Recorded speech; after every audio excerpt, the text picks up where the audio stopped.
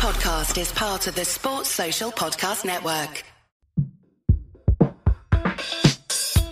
This is the Armchair Cricket Podcast.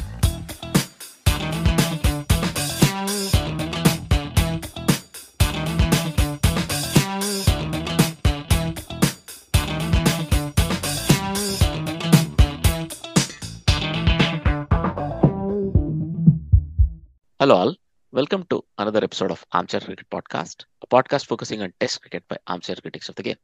I'm your host, Ajit. Today, we have a much sought after returning guest. Hello SP, welcome to the podcast. Hello Ajit, good morning to you and good evening from my side. It's a pleasure to be back having a chat with you after such a long time, so thanks for having me. No worries. It's always a pleasure chatting with you. And I hope you had a nice day. I'm only halfway through my day. This is my lunch break, right? Let's hope my bosses are not hearing this. Yeah, don't worry. I won't dob you in. Oh, perfect. If we go back to the test series, the second test, between Sri Lanka and Ireland, this was the last one. Our previous episode, they were through the first day, I think, and Ireland had made a very positive start. We were really hoping they cross 450, make it really tough for Sri Lanka.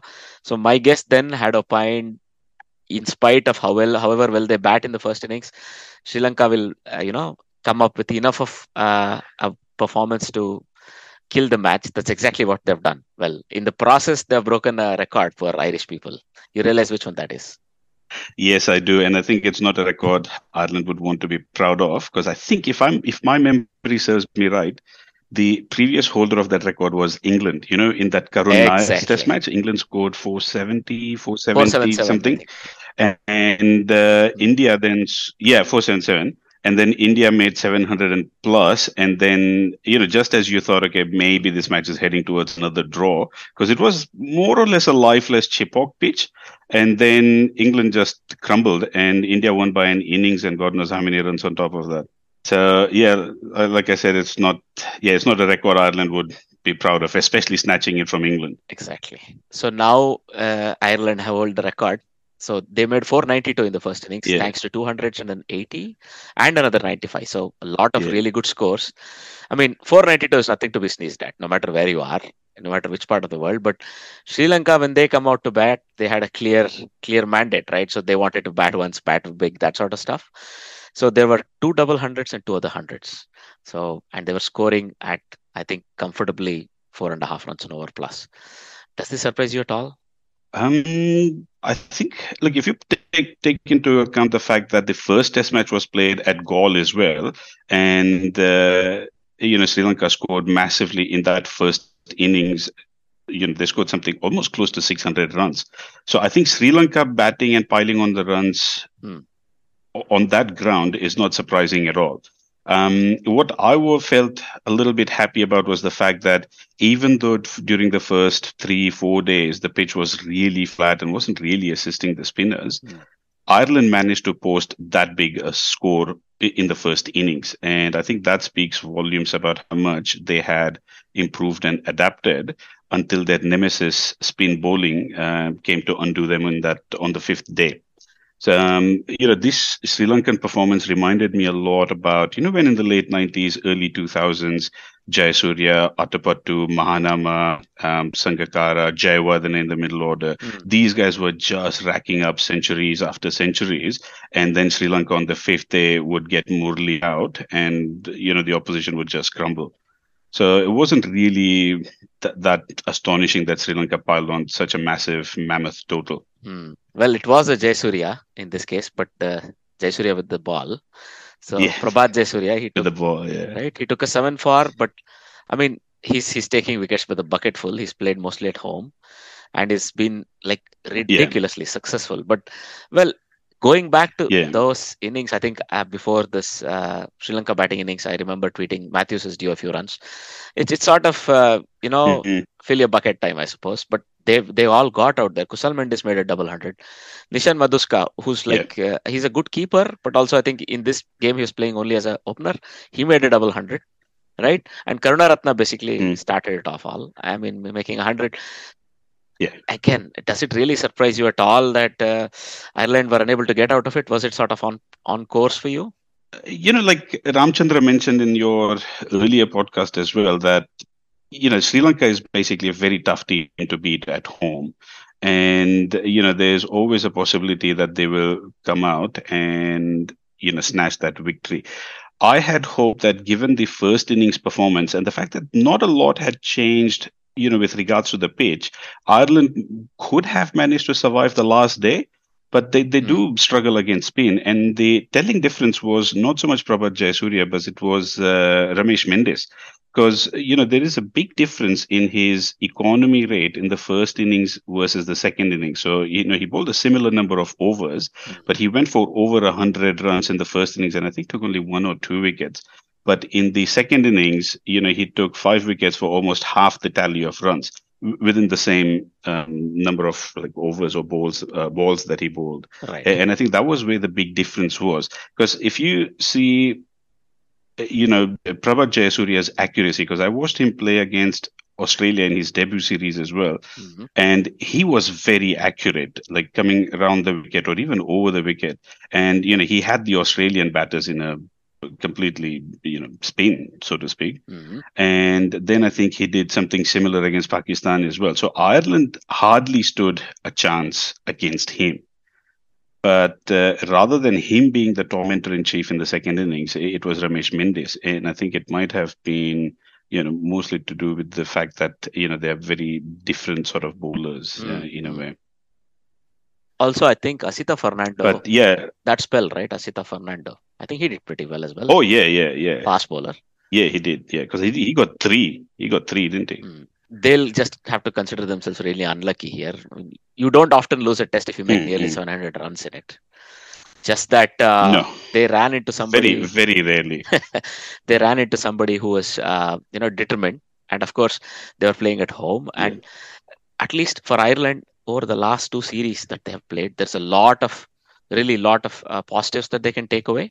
The results are not falling on their way, but at least you can be sure they can be proud of the way they have come up with the runs. And they've piled up hundreds. Oh, yeah, absolutely. Absolutely. I mean, you look at this, right? The last test, like before this Sri Lanka series, Ireland played against Bangladesh, but that was just a one-off test. And if you look throughout their series in Bangladesh, including the T20s and the one days, their performances were incrementally getting better because, they don't get these sort of conditions in Ireland and England. Most of their players have not even played on these conditions. Generally, when Ireland play T20s or ODIs, they more or less get batting friendly tracks as well. So to be able to acclimatize to the subcontinental conditions over a 5-day test match, and it takes a lot of preparation, which they haven't had. Before the Bangladesh test, their last test match was against England in 2019? Yes, exactly. Or No, 2019. Earlier, where they were bundled out for 35 in the fourth innings. Yeah. 2019, yeah. Yeah, but don't forget, they also bundled out England for 85 in the first innings at Lord's. Absolutely. Yeah, that game. Yeah. So, I think when it comes to swing and seam friendly bowling conditions, they might be able to put up a better fight. They're not used to playing that much spin. A lot of their players play in the county leagues as well, where again, spin is hardly seen, like especially quality spin, like you'd get in Bangladesh, Sri Lanka, India, for example. So, I think with more exposure, more practice, they can only improve. Like last year when England went to Netherlands and just smashed them every single game, as the games progressed, Netherlands actually got better and better and better. And then we saw what their performance was like in the T20 World Cup in Australia. So they actually put up, good fights against some of the established team, beat South Africa. So I think it's the same thing with Ireland. And I hope that, other countries, like forget the big three, but countries like Ireland, Afghanistan, Zimbabwe, West Indies, to a certain extent, maybe even Sri Lanka and New Zealand can pool their resources and start playing each other on a regular basis, both home and away. And this will only just help improve their game. And this way we get more test matches too. Absolutely. I mean, look, it's been mooted. I think ICC might even be considering it a two-tier league where, so that there is a independent promotion demotion sort of happening every 2 years. You can have the ICC World Test Championship with two tiers, and let's say one team gets demoted and one team that wins all the games or one team that wins the lower league gets promoted.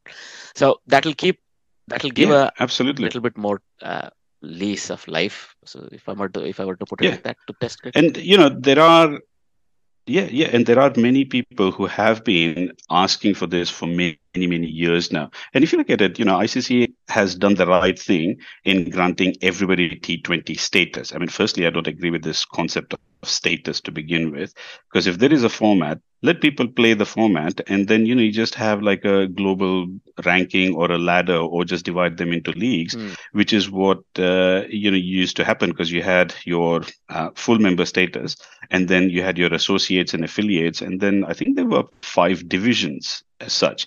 And then every time you did well in that particular division, you got promoted into the next division. So you went into division 4, then 3, then 2, and then I think you got your associate status. And then obviously, assuming that you have fulfilled certain requirements and your performances on the field are up to scratch, you got full member status, or you've got test status, however the case may be. So I think that is something that definitely we could look forward to.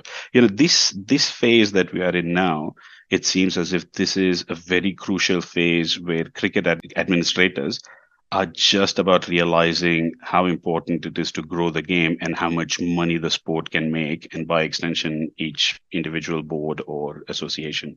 So, yeah, good things might happen. Who knows? Absolutely. Look, I've heard a lot of talk that Test cricket is on the way out and so on, but it's managed to stick around for Nah, 140 years. I think it'll just continue to reinvent. absolutely. We do have to consider that the Yeah. number of teams that might end up playing Test matches will probably reduce, but it'll finally, I think, 15 teams, so it might sort of stick to that, and it might survive that way or even thrive from then on.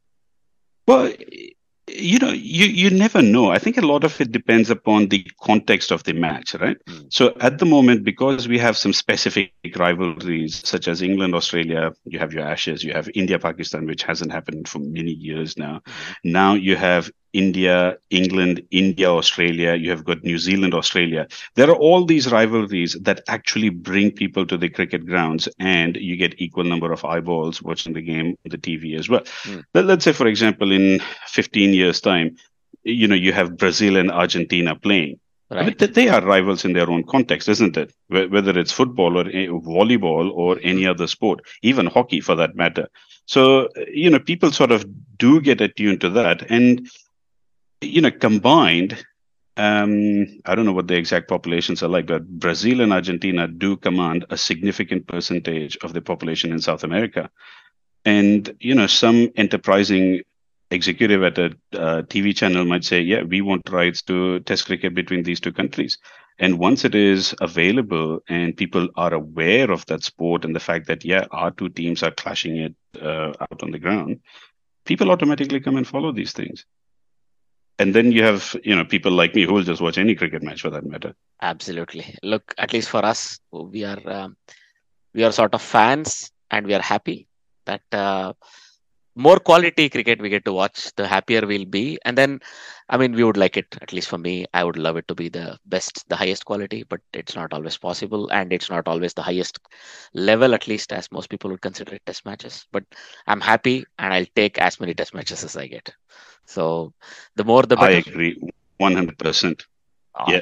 all I right. mean, just to put into context, look at Ireland. When Ireland first came onto the scene, they had only, what, 2 or 3 players that you could say people were aware of. You had Porterfield, you had Kevin O'Brien, Mhm. and maybe Ed Joyce and Johnston later on. Correct, correct. But now you've got Paul Sterling, Andy Balburney, you've got your Harry Tector, you've got your Lokan Tucker, you've got Curtis Camphor, you've got that fast bowler Long. Can't remember his first name now. Little, is it? Josh Little? And Josh Little, thank you. Yeah. Not Long, sorry. Yeah. Josh Little. Yeah, that's the one.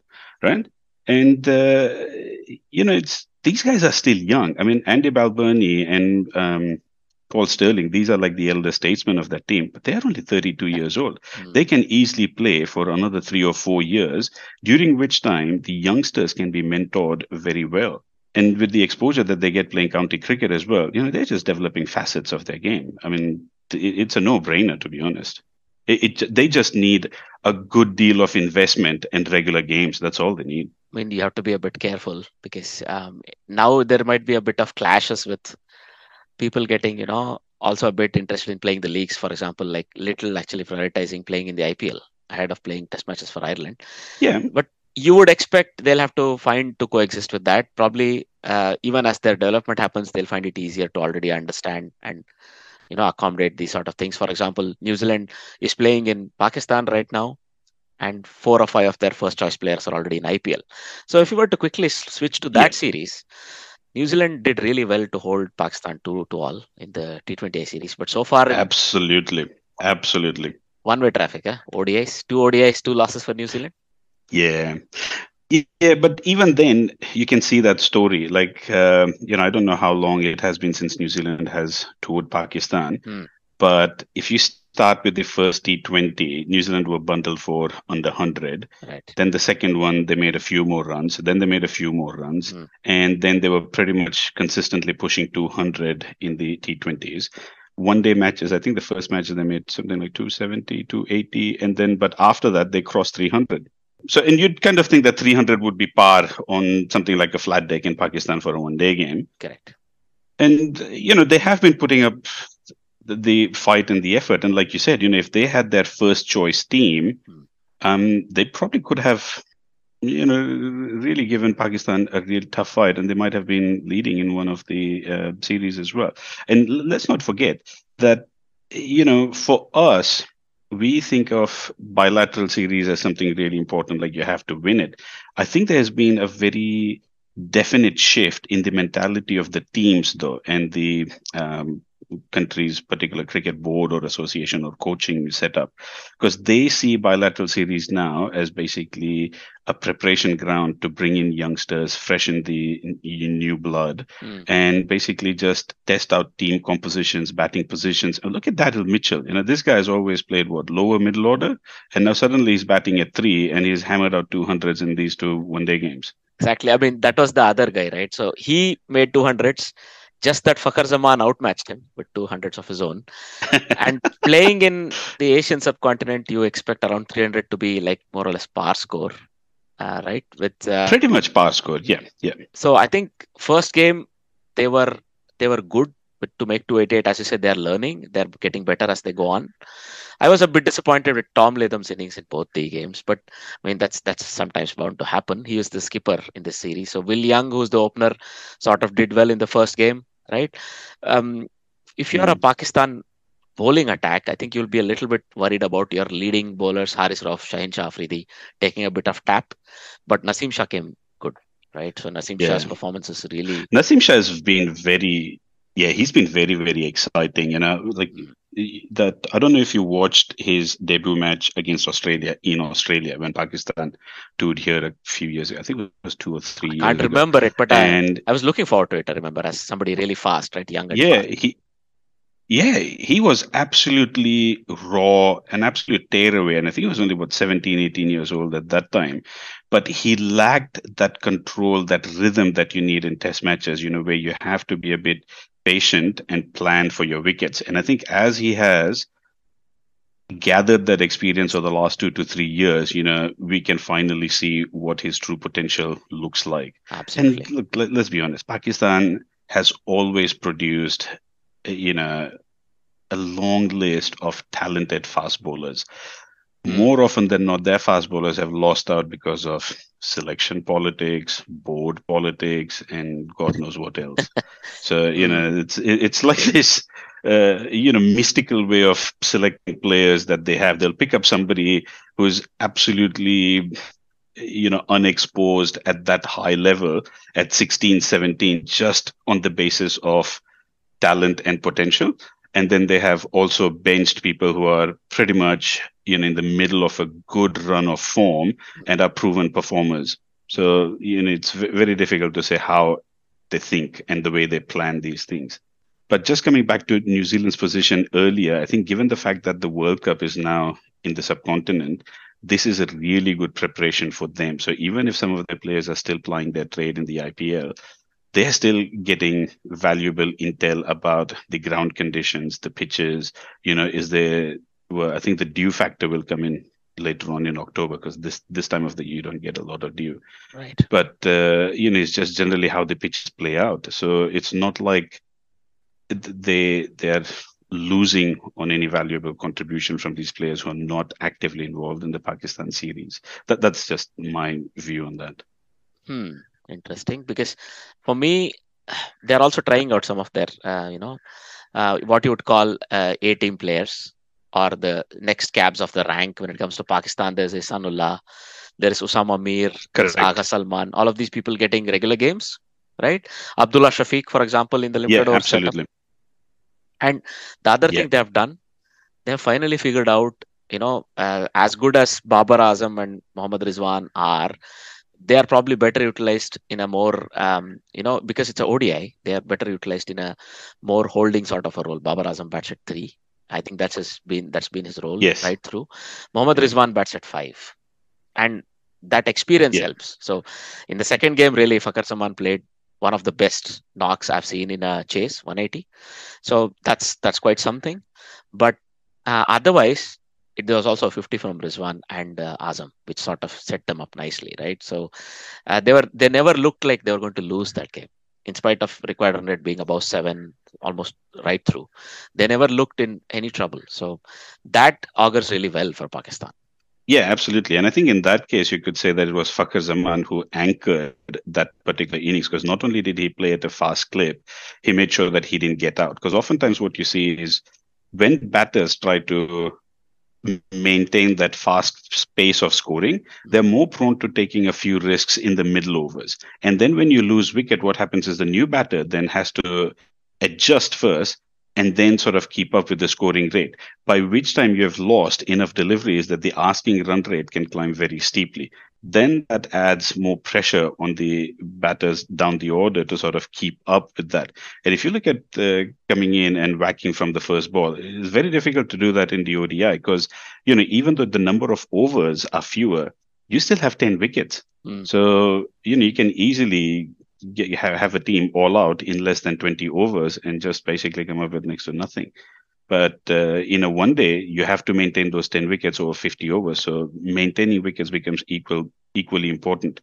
And I think that is where Pakistan, benefited, because with Fakhar not only maintaining his wicket, but also scoring at a fast clip, I think it helped players like Babar and Rizwan down the order sort of maintain that scoring rate. So I don't think they ever felt that the target was beyond their reach, because, they won with 10 balls to spare.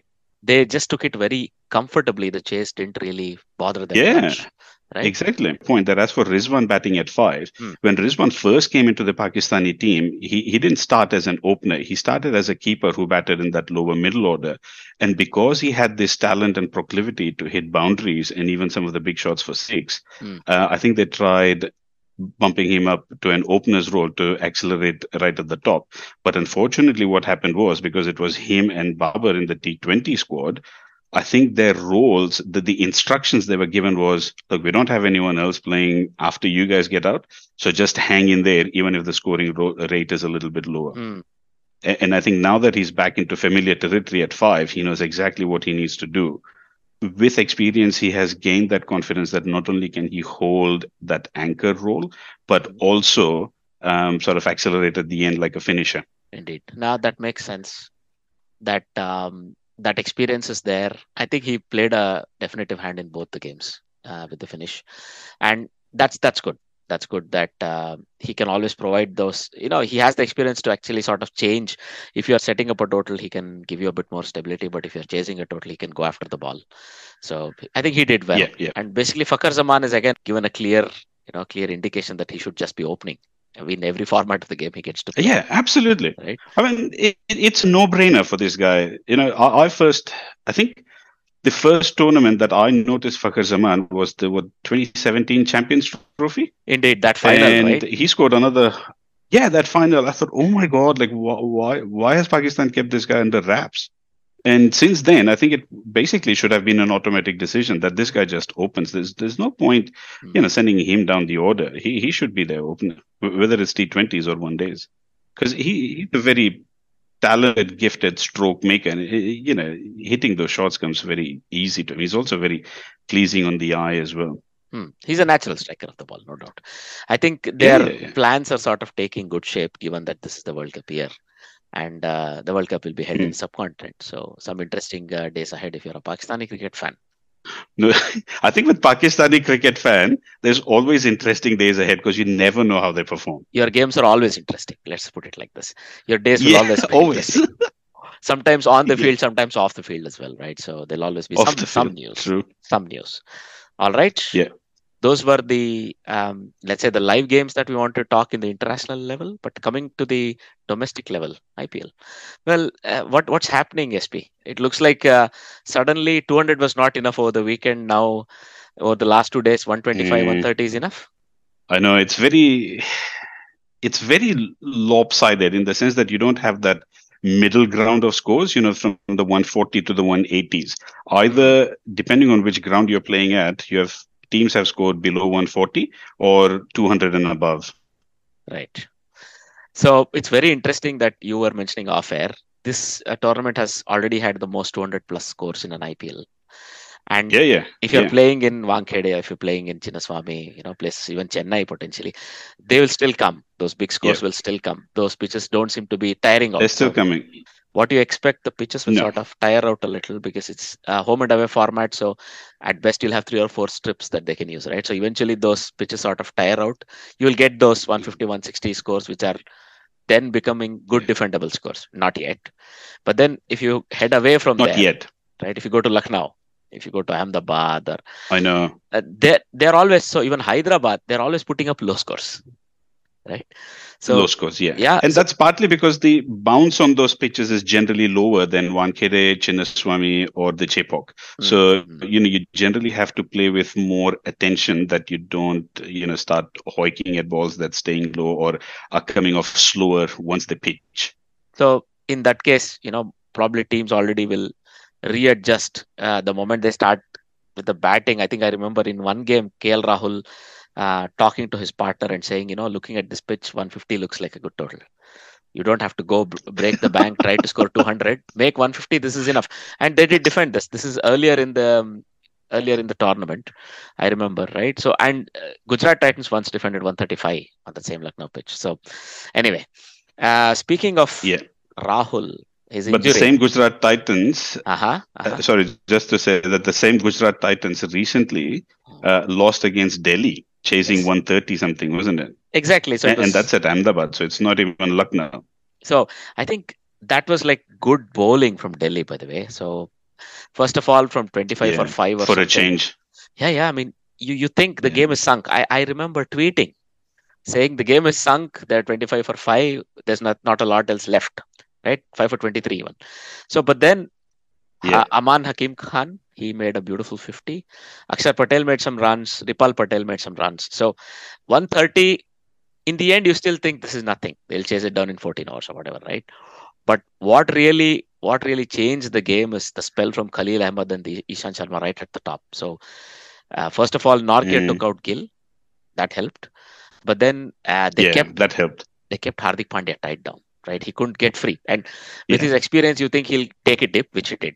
Right, so they also reduced Gujarat Titans to 4 for 32, and then Abhinav Manohar and Hardik Pandya, both of whom are big hitters, they took their time, knowing that runs will come, and once at some point in time they'll get some free hand. That's where you should give all the credit, because Kuldeep Yadav and Akshar Patel bowled fantastically in the middle overs. Right. Yeah. And in the end, it was actually very tough. You didn't see how Gujarat Titans would win it. Then comes this twist in the tail with Rahul Tewatia, as always. 3 sixes, hat-trick sixes against Nortje. Right? Then suddenly it's 12 or 6. Right? And then 12 or 6 in an IPL game, especially with some strikers of the ball like Rahul Tewatia still at the crease. You think this is going to be a walkover, right? Pandya and Tewatia. So you think first or second ball of the over will go for a 6, and that's that. Who's bowling the over? Again, a very storied veteran. Ishan Sharma. So what happened there? Well, look, what happened there, I think, is basically there for everybody to see what happened there. And this is not the first time Ishant has done something like this. I mean, despite the fact that I still think you have to force Ishant to get into that zone where he bowls that way. And I mean, let's not forget the fact that after that wicket where Tewatia got out, there was a drop catch the very next ball as well. Absolutely. Otherwise, probably it would have gotten even more tough. Let's just say. Yeah. So he was particularly unhittable, I suppose. So in that last over, he bowled a lot of knuckle balls, and I think he had a plan for the likes of Tewatia, who likes to swing the ball across.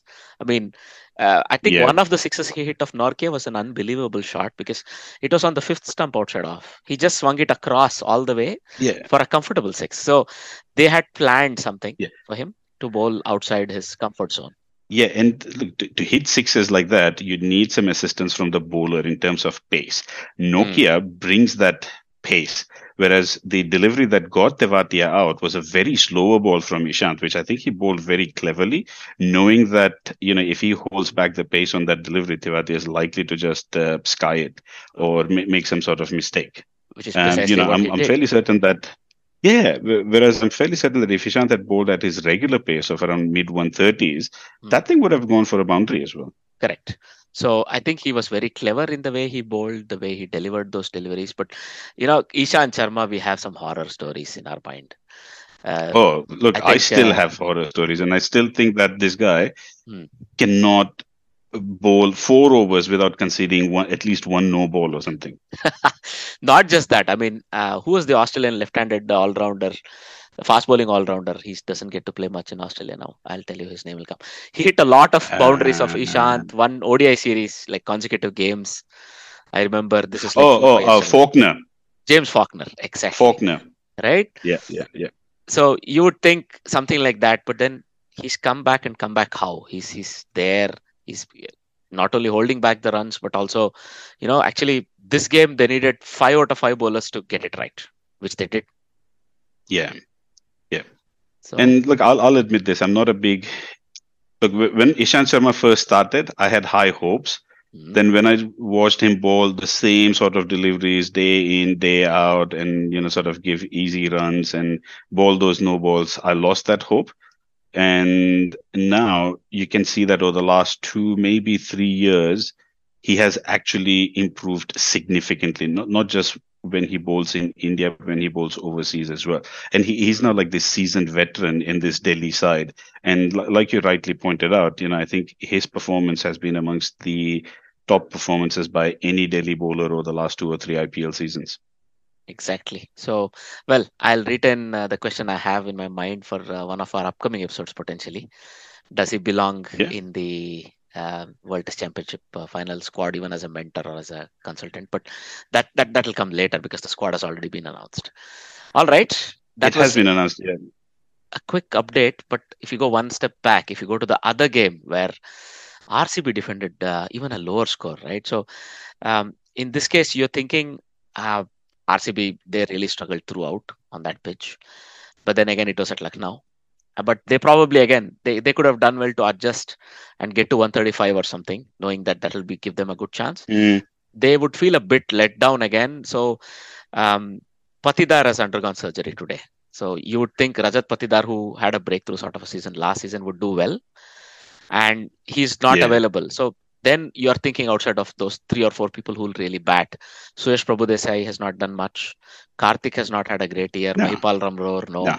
Lower order, not much. So you think, 126, you're going to lose this game, right? Because you would expect because it's definitely a below par score.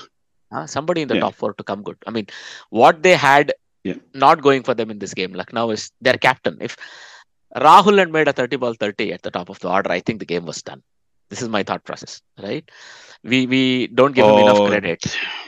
Yeah, but look at what happened with the previous game against Gujarat Titans, where Rahul did score those, run-a-ball runs, only to sort of squander that advantage in the last couple of overs.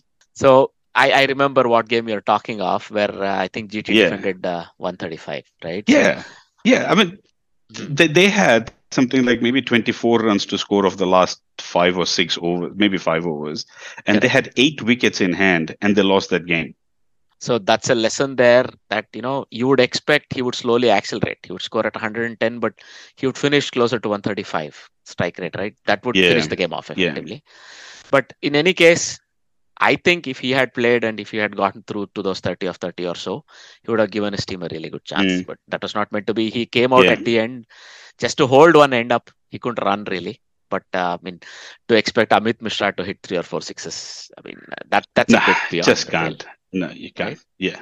Too much. And I think the responsibility of scoring those runs lies on guys at the top. Your Deepak Huda, Kunal Pandya, Stoinis, and Correct. Nicholas Puran. And I think I mentioned this once. I don't know who I was talking to. But, Nicholas Puran, for all his talent and all his ability to sort of get his team through some really tough patches, he just does not perform consistently enough that you can see him as a threat. That, a cheap score or a low score is just around the corner, and you just have to bowl according to your plans, and, he can't make it through. Having said that, that is, different problem for Lucknow to deal with, because I think they have struggled with consistency for the first half of this season, pretty much just as RCP have. Because, Kohli has been making those runs, but his strike rate is still around 110, 120 in most matches. Faf has been scoring runs as well, but his strike rate hasn't been consistently high enough. And then nobody in that middle order has been putting their hand up and performing on a regular basis. Like even Maxwell hasn't performed really well in most games, bar the odd match here and there. But nothing else after that. The only other consistent performer that RCB have had is Siraj. And, the way he still continues to take those wickets in the power play overs right at the top. I think Siraj has been the real standout as far as RCB is concerned. And he's probably comfortably taken them past a couple of tough positions to win them games, right? That has to be considered. Now, Mumbai Indians have done well. Now, at least after 8 games, they are back in a position where they have won 4 games. They started really badly. Chennai actually squandered a couple of easy opportunities to win, especially after having made 200 and so on. Dhoni was a little critical in that. He said, we can't give away these sort of games, right? So you can see now the table has sort of got a bit more of a nature which is steady. Yeah. Lucknow Super Giants and Super Kings. They have sort of slid down. Gujarat Titans still retain their top spot thanks to their excellent wins earlier on. Rajasthan Royals are also doing very consistently well, but they also have had a couple of slip-ups. So, between position 2 and 5, all that separates the game is the net run rate, right? So the next 3 games or 4 games, very, very crucial for everybody playing. So today, even as we are recording, it just started. Right, so the game between LSG and CSK has just started. Yeah, and LSG is already 27 for 3. Oh dear! Oh, I missed that. Yeah, so it's not a good start at all. So Lucknow has lost Manan, Kyle Mayers, and Krunal Pandey already. Oh, then Ayush Badoni, Stoinis, and Puran. Then they'll have to do some heavy hitting for themselves. Yeah. And they have to perform some wicked voodoo magic now. No, I'm just thinking Chennai, right? So playing at Lucknow, I think with the attack that they carry, this is Dhoni magic, more of Dhoni magic, because he has a couple of learning bowlers. So Chahar is back, that is good, but he's not been particularly which is good news consistent. For them. Right, he's not been consistent this season. But Tushar Deshpande, Mahesh Theekshana, and Patirana, the way they have been sort of shaping up, I think that it's like Chennai invests in people and they get to perform for a longer period, at least, or they bring sort of veterans and they give them the free hand to play however they want. Yeah, but see, this is Dhoni magic, like you say. The way that man gets the best out of his team players. Like, who in their wildest dreams would have thought that Ajinkya Rahane will be having the sort of season he's having this year? Nobody would have thought that.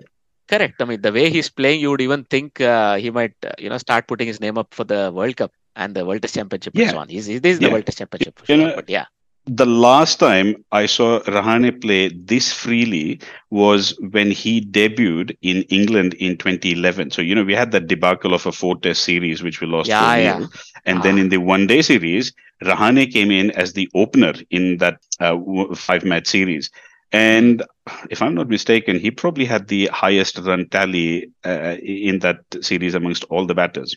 That's surprising. He has the game. He's always sort of played more responsibly, but if he cuts loose, he has the game. You can see it, right? So correct. That was good to see. If you're a fan, that at least somebody like him, you don't want him to go away quietly and slip into retirement or something. He's blazing away, so he's putting his best foot forward, right? That's nice. Yeah. So now, if we were to take a look at the table, the way things are shaping up, who will be your top 4? the knockouts? Um, Look, I think it's safe to say that Gujarat Titans and Royals are likely to be within the top four. I think Chennai will definitely make it to the top four, Hmm. and I think Royal Challengers Bangalore will make it to the top four. Because Interesting. I don't see Lucknow maintaining that streak of wins to remain within the top four. And I just don't think their players are up to the task this year. Because Mohsin Khan played a very important role for them last year, bowling in the power play overs as well. Left arm Right. over the wicket, seam bowler. He's injured this season, so he isn't playing. And I think that has played another role in I think how, he's back. you know, I think he's back. is he? He's playing this game, Oh, if I'm okay. not wrong. Oh, is he? Okay, well, good then. Yeah, yeah. No, but in any case, he was not continuously available. That would have affected their plans. You're absolutely No, right. he wasn't. Yeah. Yeah.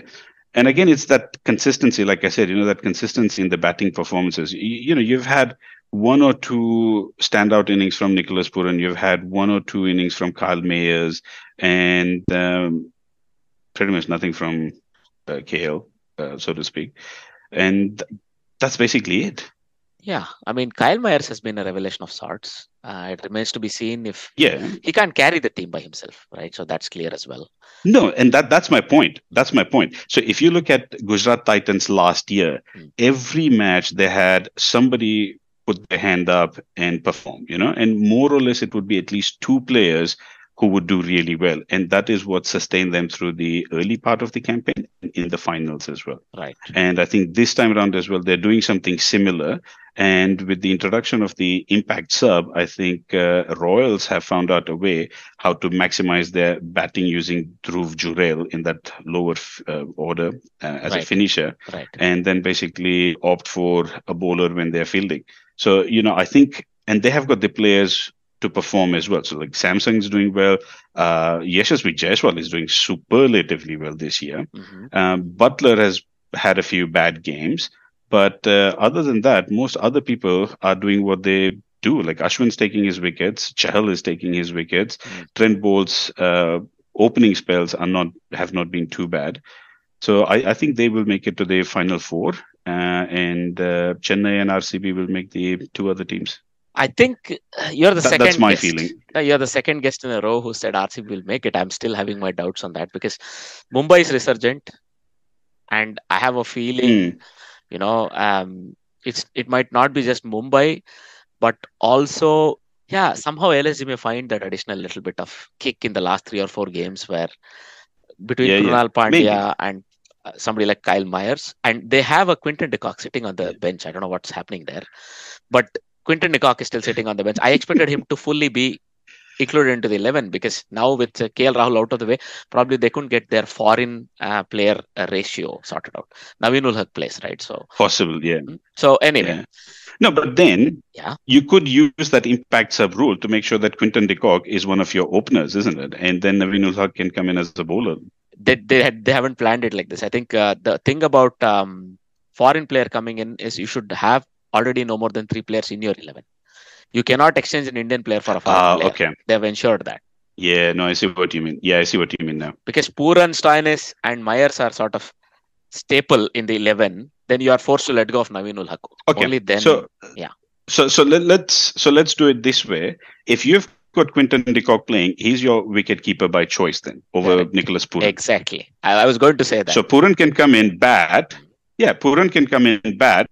He can exit. Naveen ul Haq can come in and just bowl. Let's see. I mean, they've at least in this game, I think they've blown it because they're already batting, and there would be no point in introducing Quinton de Kock into the 7th, 8th over, unless you're just no, that's true. Because now their middle order. So it's definitely going to be one of those very tight finishes for that fourth, third spots as well. And let's not forget that there's other people in that mix. I think Punjab Kings is very close. Mm-hmm. Yeah, because they are on the same number of points as the other four. So you've got Royals, Giants, like Lucknow Super Giants, Chennai Super Kings, Bangalore, and Punjab that are on 10 points at the moment. And it's just a difference of run rate, to be honest. That's it. Yeah, let's see. I mean, as I said, the next 3 or 4 games, because you're already in the last 1/3 of the tournament, is going to be very crucial, I think. Yeah. Right? And of course, before we go away from this topic, right, one small mention. Well, Ashwin completed 300 wickets in T20Is, right? So, an In IPL. IPL, T20, T20Is So or IPL, I IPL? said T20Is. That's not right in IPL. Yeah, So yeah, again, kudos. IPL. He's continually reinventing, continually trying to, stay there. I think this year, again, same as last year, he's been ridiculously consistent. Yeah, no doubt about that. That makes it very nice if you're a captain, like, because he can also bat a bit. I mean, I remember him making some slightly outlandish statements like, I'm always padded up, whether it's just for show, just to keep the opposition guessing, or for me to actually walk into bat, I'm always padded up. So you also get a little bit of mind games if he's in the 11. So I suppose, right? Well, look, you have to have in any top flight sport, you have to have mind games, and it's all about like psychologically outmaneuvering your opponent as well. And these little tricks help at times. Nonetheless, champion performer, and he's been there or thereabouts. We'll see World Cup here, which way it may fall. All Yeah, right. yeah, Now, yeah. those were all the things I wanted to mention in this IPL related topic. Now, going on, Andrew Strauss has decided to step down from all ECB roles. And he was basically sort of, Mm, he was the chair of the Performance Cricket Committee, right? And he basically had a lot of ties with the people that are currently in the squad. Either they came through his time, or yeah, people that he brought up himself as a as a somebody with the ECB. Now it looks like he's decided to step back. yeah. Because he started as a director. Absolutely. Yeah. Now it looks like he has a lot of other interests, he says, and he's decided to step out. Is this like a corporate move, sort of asking him to step away, or do you think he's done it voluntarily? No, I think he's probably done it voluntarily because let's not forget, like Andrew Strauss, he was the captain when England crashed out of the 2015 World Mm, Cup, right? And then when they started their restructure, they appointed him as director of cricket. And a lot of the decisions that the ECB have taken, whether it was Trevor Bayliss's appointment as coach, mm, emphasizing white ball cricket over red ball cricket, and then, the eventual plan for succession, especially now with Rob Key in that director of cricket role, these are all Andrew Strauss driven decisions, or at least his recommendations. So I think for England to ask him to step away would be a grave mistake. And I think, given the fact that Strauss has been in this role for close to 8 years mm. now, with a little hiatus in between, Right. and he has a young family as well. He lost his wife recently. He's got two young kids. So obviously, the pressures of the job need to be managed with, his role as a father, a parent, and Right. just looking after his kids as well. And people do get to that stage where they kind of think the immediate challenge that was facing in cricket, for which I was appointed to guide them through, is now sorted out. There are people in the right positions. They can continue the work hereafter. So maybe he thought it was a good time to sort of move away from that role. Interesting. But then again, Hmm. you never know. I mean, with the controversy that Yorkshire was embroiled in, which ECB sort of had to take some sort of flag for, because they're doing a corporate restructure as such. It could be part of that. You never know. That's what I thought of. But I mean, he's done a wonderful job in trying and help structure and set up England for long-term success. They won a Yeah, 2019 yeah. World Cup and a T20 World Cup, right? With him sort of in and around the Yeah, leadership positions. So that's always good. And now absolutely. with the appointment of Brendan McCullum, they're trying to take Test match cricket also to a next level. So they're sort of in safe hands, I would Yeah. say, even if he chooses to step away now. So it remains to be seen who will fill in those positions. But I think at least for the upcoming short period of time, he's ensured the boat is steered in the right direction, right? Yeah, that's true. I think what I'm more interested in, these four people that the ECB has appointed as independent, non-executive directors, I think they're I called. saw that. Yeah. There's no clarification. Yeah, there's no clarification as to exactly what their role is. And, at first glance, the impression you get is representation politics, because, there are three women Right. out of four, Hmm. and one of those is from a sort of a minority ethnic background. And you kind of wonder that, is this something that the ECP are doing proactively to, mitigate the fallout from the Yorkshire's racism row? And you never know. So yeah, it'll be really interesting to see. Let's really hope those people they have.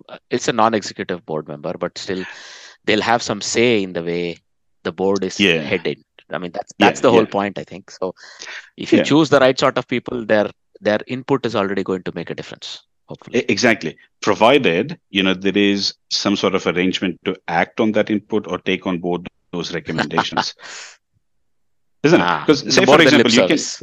because you can have an independent ombudsman telling you, this is what you need to change, which is kind of binding in a way because that's an ombudsman. But if you just have somebody who's an observer saying, look, this is what we think, you kind of go, screw you. You're just an observer. Yeah, your feedback is You welcome. don't know enough. Thank you for your feedback. We'll take it on board, but you're not obliged to act on that. I mean, eventually, then it'll come to a review, and it's. I understand. It's a bit of a tough sort of situation, but let's see how they're trying to handle this. Yeah, because let's not forget that part of these changes were because of the review that they did after the recent Ashes, the 2021 Ashes in Australia. And I think, if I'm not mistaken, Andrew Strauss was on that committee to do that review as well. So this could be part of those he led recommendations. Yeah. He may have made the recommendation, give me 6 months and I'll be out of here, potentially. Could be. You don't know that. Could be. Right? Yeah. Fine. Could be. All right. Well, all in all, at least with the Ashes coming up, I think Broad has already started some verbal fireworks. Man, so it remains to be seen. That guy needs to keep his mouth shut, because one of the statements that he mentioned was, I don't count the 2021 Ashes as a proper series. I'm like, who the hell are you telling this to? Exactly. After you lost 4-0. Yeah. That's just rubbish nonsense. All right. But I'm curious which way it'll pan out. There's an Ashes coming up, right? So those are just mind games you have to start, Correct. I think, early. Like how McGrath always says, final, right? So that's on par for the course. I'm just waiting. Broad has to shoot his mouth off as well and say something that may or may not appear much worthy in the... I mean, he should just make a 5-0 prediction in England's favor right now itself. I think he leaves that to Anderson, right? Between them, they're both capable of inane predictions. Anderson usually stays quiet, but I think he's poked by this guy into saying something equally. Yeah, I'm sure they collaborate. On and off the pitch. The last topic is Nepal. I mean, the meteoric rise of Nepal over the last couple of months. They have now beaten UAE in the ICC Men's, Premier Cup final. Basically, it was held in Nepal, but it had quite a lot of teams participating. So if you look at the tournament, they had 10 teams participating, right? So you had Oman, Malaysia, Saudi Arabia, Qatar, Kuwait, Hong Kong, Bahrain, Singapore. So you'll see the who's who of the second tier of Asian teams right here. So, but when you look at Nepal, right, if you look at the latest ICC ODI rankings, so they have actually leapfrogged the likes of Netherlands. They're now 14th. Does that make you feel bad? You have a steady top 10. Yes, it does. As a Dutch supporter, yes. Because, our team endured a couple of really tough tours. At least 1 or 2 times, I thought they let go of opportunities to win games that were in their hands. Right? So, especially, I remember once when Pakistan were touring as well, they couldn't chase 61 or 60 with about 6 wickets left in hand. Those sort of things will come back haunt you. And now you're 15th.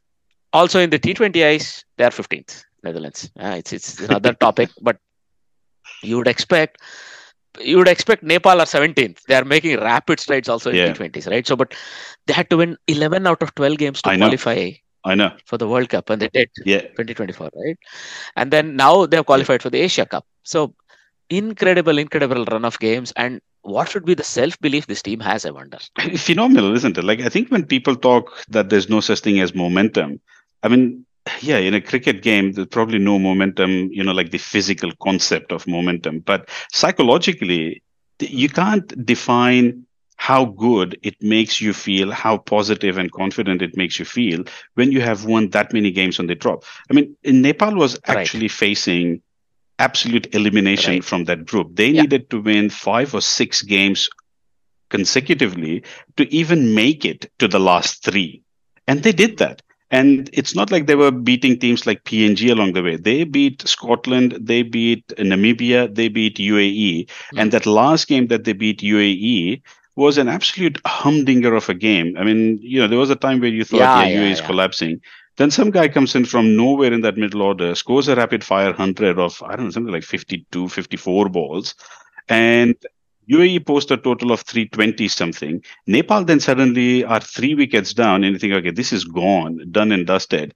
And then, these young guns that they have at the moment, Mm, they just come in and basically, just seal that game for Nepal. Nepal then leapfrog Namibia for that third position, and yeah, just go through. And you kind of think, well, maybe this is mm. what it is. But then they repeat that again in the ACC Premier Cup as well. So they are very lucky to have these guys like Asif Sheikh and Kushal Bhurtel, in that top order over there, contributing for most of these victories. Now, the other important thing to remember with Nepal is how their board functions and how dysfunctional they are. They are probably challenging the likes of Mm. Pakistan and Sri Lanka in that matter as to how destructive they can be for their own cricket team and setup. Despite that, despite the fact that they have had a series of coach changes over the last 2 years, they have managed to pull this out of the hat. So Mm. they can be a very good team. They can be a force within Asian cricket, and maybe at some stage, even at a more international global level as well. They've got an absolutely passionate fan following in Nepal itself. I mean, those guys are just crazy. So much so that I think now cricket has pretty much replaced football as the national sporting obsession in Nepal. Interesting, interesting. Yeah. So that's a very interesting point you've just made, that cricket has taken over indeed as the biggest, let's say, the draw Yeah, right yeah, now. yeah, And you have all of these people, Rohit Paudal, the new captain, yeah, right? You have Sompal Kami, Karan Casey, some old names, yeah. Kushal Malla, and of Oh, course, yeah, not to Kushal forget, he Malla. sort of slipped into the background, Sandeep Lamichhane. So all of these people are there, and the bowling attack is really tough to score a lot of runs against. I know. I So know. right, so I think we will really have a stellar ACC Cup this year with Nepal. Oh, sounds exciting. I'm really stoked about this. And if you look at the rise of subcontinental teams, Hmm. I think there is always this rub-on effect because of the presence of teams like Pakistan, India, Sri Lanka over there. You look at Bangladesh's rise in the last 12 Hmm. months as well, and how consistent they have become. Not just at they're pretty much strong at home. They almost gave India a run for their money in the recent series, and then they had that victory in New Zealand earlier this year. So that goes to show how well Bangladesh are now performing. So rather than relying on one or two players that they have traditionally done, suddenly they've got 4 or 5 players to bank on as well. And I think that's the same story with Nepal as well. So whereas earlier it was just Paras Khadka, and then later on it was the guys of Gyanendra Malla or Sandeep Lamichhane to Hmm. shore up the batting and take responsibility for the bowling. Now they've got these 4 or 5 players who are just performing consistently. We really hope they also are able to make some big hits and make some big impact in the ACC Cup. Like it's pretty much the story of Afghanistan all over, Massively. but very, Yeah. very encouraging if you are Asian Cricket Council. Yeah, no, exactly. And, I just can't wait to see what the main draw of this competition looks like, because there will be some really exciting games that will be there. I just hope regional politics doesn't get in the way and everybody gets to play the tournament as we expect. Yep. So it depends. I mean, there are some interesting political ramifications between whether Pakistan will tour India for this, or if India and Pakistan will play each other in a neutral I know. location and so on. So those things apart, there is plenty to look forward to if you're a fan of Asian cricket. Yeah. Mm. And see, in my experience, invariably these issues have always been solved in the boardrooms and the political offices a few days before the tournament starts. And everything then Right. suddenly, gets mobilized very quickly as if nothing has happened. That's what we expect as well, coming into the Yeah. last couple of weeks, maybe Yeah. heading into the Asia Cup. But Yeah. just an update: LSG versus CSK. LSG are now 52 for 5 at the end of 12 hours. Yo, Uh, that's it. Their goose is cooked now. I think yeah, Chennai will win this.